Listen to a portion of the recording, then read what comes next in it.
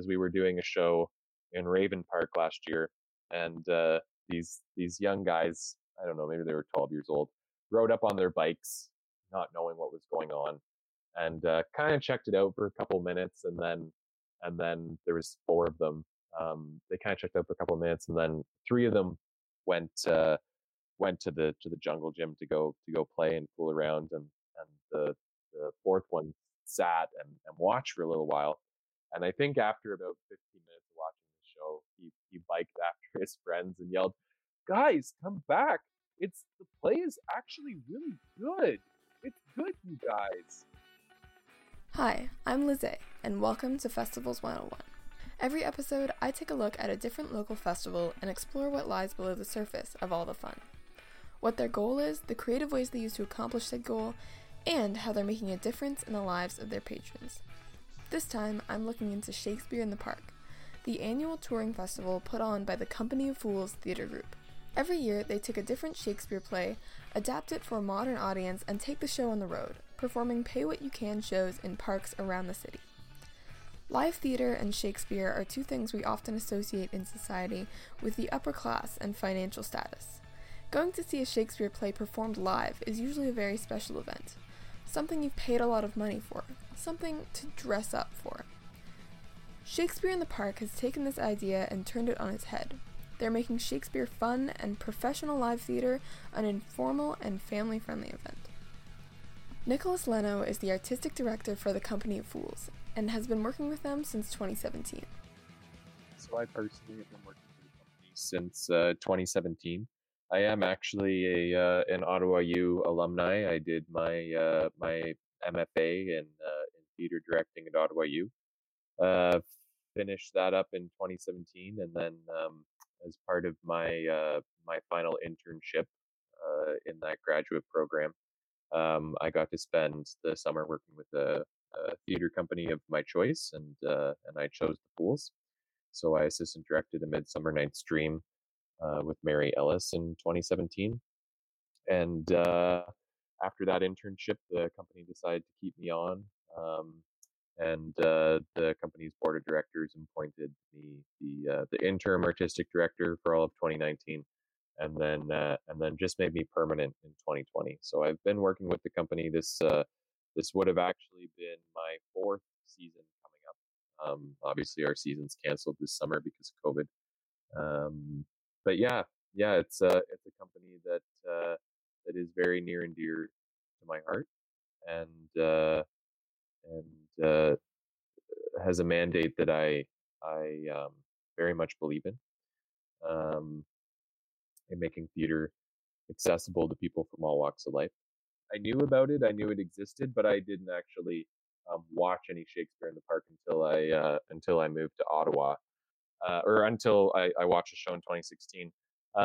But I had a wonderful experience watching a show while eating shawarma, which was or falafel, which was actually like in itself a really unique experience, right? Because we have all these assumptions of how you are supposed to behave, and when you go watch theater, and it just felt Shakespeare in the Park, and what the Fools were doing just felt really refreshing as someone who had studied theater, and at the time was trying to commit my life to the pursuit of that art form. I just felt like here's something that is very relaxed, is is accessible, and that anyone can kind of come and experience. Accessibility to theater is often a problem due to financial, class, or location barriers. Many people just don't get to see live performances enough for much of their life. Many of these barriers are totally unnecessary. Putting theater on this pedestal keeps the live theater experience away from many people who could benefit from it. Nicholas grew up in a town where he wasn't able to see live theater often, and he explains the impact this had on him and why he was so delighted to find Shakespeare in the Park when he came to Ottawa. I was raised in a very small rural town, and didn't have access to professional theater growing up, other than maybe a trip to the Stratford Festival with my school when I was was lucky every couple of years. And so when I moved to Ottawa and I found this Shakespeare in the Park theater company that was taking really high quality professional theater outside and bringing it to all kinds of neighborhoods so that people, regardless of where you live, regardless of what your income was, you could go see professional theater. That really meant a lot to me, and just from my experience growing up, I sometimes think about my family growing up in rural parts of Ontario, and just how the perception of theater can be quite uninviting, and I don't think a lot of theater intends to be uninviting, but um, I have a really strong memory of being in grade 7 and my teacher talking to all of us and saying, we're going to go to Stratford tomorrow and you have to wear a collared shirt and you can't wear your hat. And you have to wear nice shoes. And it was really kind of this like um, jarring experience, right? In terms of, I mean, it's one thing to be told to dress up, but it became apparent that there was this kind of class assumption of us going into the theater, right? That we had to look and act a certain way. And so when I first linked up with the Fools, um, I just found that the experience of watching a Fools show kind of blew all that out of the water. One of my main questions going into this episode was, well, why Shakespeare? I mean, obviously he's like one of the greatest playwrights of all time, but if you have to change the script so heavily in order for modern audiences to understand the play, why not just do a modern work and skip all this adaptation stuff? Why Shakespeare? And that's a really, really important question to ask, and it's one that I ask myself every day. I believe that the stories that Shakespeare wrote were relevant to the audience he was talking to 450 years ago. And they're relevant today because they encapsulate situations that were happening while Shakespeare was writing, were happening before Shakespeare was writing, were happening all the way up until today, and I think will continue to happen. So, when I look at Romeo and Juliet, it's a story of young people questioning the status quo. Well, that happened before Shakespeare. That happened, during the 15th century, and that's still happening today. So that's why we do classical theater today, is because it, as artists, it allows us to draw a line through history and say, look at this situation that was happening and look at how it's still happening today, and how can what was happening inform our situation today? How can looking back to the past inform where we go today? And how can we actually use this piece of writing that was written a long time ago, encapsulating that situation, to reimagine the future? When I was adapting Romeo and Juliet, I sat down and as I read the play and reread the play and reread the play, I said to myself, this for me, this is what is the reason we should revisit this story 450 years later, is because it's a story about adolescent freedom and of young people challenging the status quo within a world that is within a world where it's very dangerous to do that, right? And so I really started to think, well, what makes me think of adolescence? What makes me think of teenage angst? What makes me think of that point in my life? And the answer was carnivals. And so we imposed a kind of, I worked with the designers to impose a carnivalistic, um, I guess, aesthetic on top of the show. And that alone, I think, helped a lot of people connect with the characters and connect with the story in a new way, compared to doing it in puppy pants and pantaloons, where it all feels very removed and foreign. Of course, the festival isn't happening this year due to COVID, but the Fools are still working on preparing an adapted version of The Tempest for next year. What kind of modern spin have they decided to go with this time? I'll start by saying we've hired a very talented director, Ray Hogg, who was the former artistic director of Rainbow Stage in Winnipeg, which is the biggest outdoor theater in the country. So, but his background actually is in Shakespeare's musical theater. And so we, one of the things were, and this is like, I guess, a reveal, a CHUO exclusive.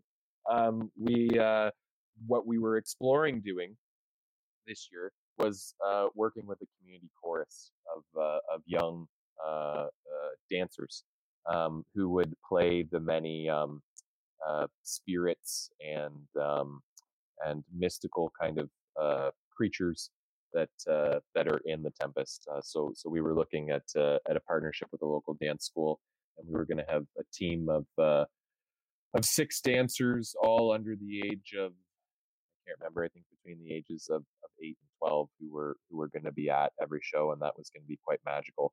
The Tempest is full of magic. So in terms of the kind of stagecraft you can do, it's quite exciting. And Ray was looking at Ray, who's the director, was trained in a modern style of dance that's from based on the teachings of a American choreographer named Martha Graham, where she uses a lot of very large pieces of fabric in her dance. So we were looking at using very large pieces of fabric to create the storms and the magic that happened in that play. And Ray was also interested in really looking at the colonial roots of that play by working with some indigenous actors in the role of Ariel and Caliban, and really talking back to some of the really, I think, problematic stuff that is in the Tempest in terms of the treatment of the island's indigenous characters. The process of taking a 400-year-old play and making it accessible to a modern audience certainly presents some unique creative challenges, but the Fools are up to it, and they believe it's worth it to give people the experience of seeing, engaging with, and really understanding a Shakespeare play. So, why is this all so important, and what's the result of all this hard work? What happens when you take something so widely regarded as a boring or highbrow event and make it accessible to anyone? Sam Woods, the marketing and communications assistant at Company of Fools, explains how theater has impacted him over the course of his lifetime, and why he feels the experience of live theater is so unique and special. I remember that I would see a bunch of the productions in high school, and I was always just so impressed with how professional they were, while at the same time being very, accessible to people. I did know some of the Shakespeare plays before seeing them, but I could really tell how important it was to the company that it was kind of accessible to people from all ages and people who have a variety of exposure to theater. So yeah, my first impression of them was just that, wow, this seems like a really cool group of fools. Theater's been in my life since I was a kid, and I've only kind of gotten more and more involved as I've gotten older. And it's so I don't know if ironic is the right word, but talking about all of this during Corona or COVID when we can't meet physically, because that's really been the aspect of live theater that's really informed so much of my life, is just the importance of being in the room with people and sharing communal experiences. Not, and again, this is so ironic, but not behind our phones or on computers, but actually being in a space together and doing something. I think also working on theater more than seeing it has kind of given me that experience, and that kind of that has shaped the way I like to work in most areas of my life, is just this idea of a group of people coming together to work on something kind of tangibly together. I think the best takeaway, and I think the takeaway a lot of people do have, is just, oh, this isn't some highbrow, even if it's Shakespeare, it's not this inaccessible, intellectual, artsy-fartsy thing. This is something for everybody to enjoy. Because my favorite thing about theater in general is just having that kind of communal experience with a group of people.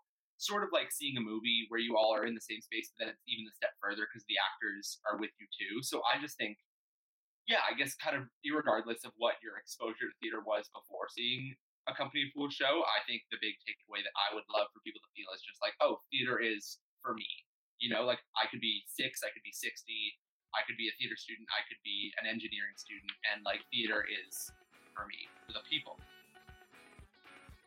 Giving people opportunities to connect and experience new things is one of the best gifts you can give your community. Everyone deserves to have new, fun, and interesting experiences, and Shakespeare in the Park takes some of the least accessible events and makes them easy for anyone to attend and have a blast. Theater can be fancy and big budget, but it certainly doesn't need to be. Shakespeare can be long and confusing and hard to understand, but that can be changed so that more people can experience it, and so can many other things. That's why Shakespeare in the Park is so important. They don't take plays or art forms that are easy for people to access and perform them as is. They choose art which is infamously inaccessible and help a wider audience to understand it. Shakespeare in the Park doesn't just provide an accessible show. They create an accessible show by breaking down existing barriers and working to make something that's fun for everyone. Access means connection, especially with an art form like theater. When people are able to come together and experience something together, connections are made between audiences and actors, and even just between members of the audience. Accessibility also means more diverse, interesting, and boundary-crossing connections. The more accessible an event is, the more diverse an audience will be, the more connections that can be made between people that otherwise would never have crossed paths. Through more accessible spaces, we can share our experiences with one another and learn a little more about people who are different than us. This year is the 30th anniversary of the Shakespeare in the Park Festival, and since they can't celebrate in person, they're asking fans of the festival for some help. If you love Shakespeare in the Park, whether you're new to the festival or have been attending since the beginning, Company of Fools is asking for you to share some memories with them in celebration. Any format is acceptable. Pictures, videos, stories, whatever you want to share is welcome. Send your memories to the Company of Fools email, info@fools.ca, to help celebrate the 30th anniversary of this amazing event. Make sure to also check out the Fools on social media, @FoolsOttawa on all platforms. They're posting updates about next year's festival, other events, and some of those memories patrons have shared. Don't miss out. Shakespeare in the Park has changed the way many people view live theater and Shakespeare, both in terms of their preconceived notions and, quite literally, how they watch a performance. Stay with us as we explore the ways in which other festivals are innovating, risk-taking, and creating meaningful change during this crazy time. Don't miss the next episode of Festivals 101, when we'll be interviewing some amazing women from Ottawa's Uproar Festival on why the festival got started, how they've experienced gender discrimination in the arts, and how Uproar has been received in the community. This is Lizzie, signing off for now. Thanks so much for listening, and see you next time.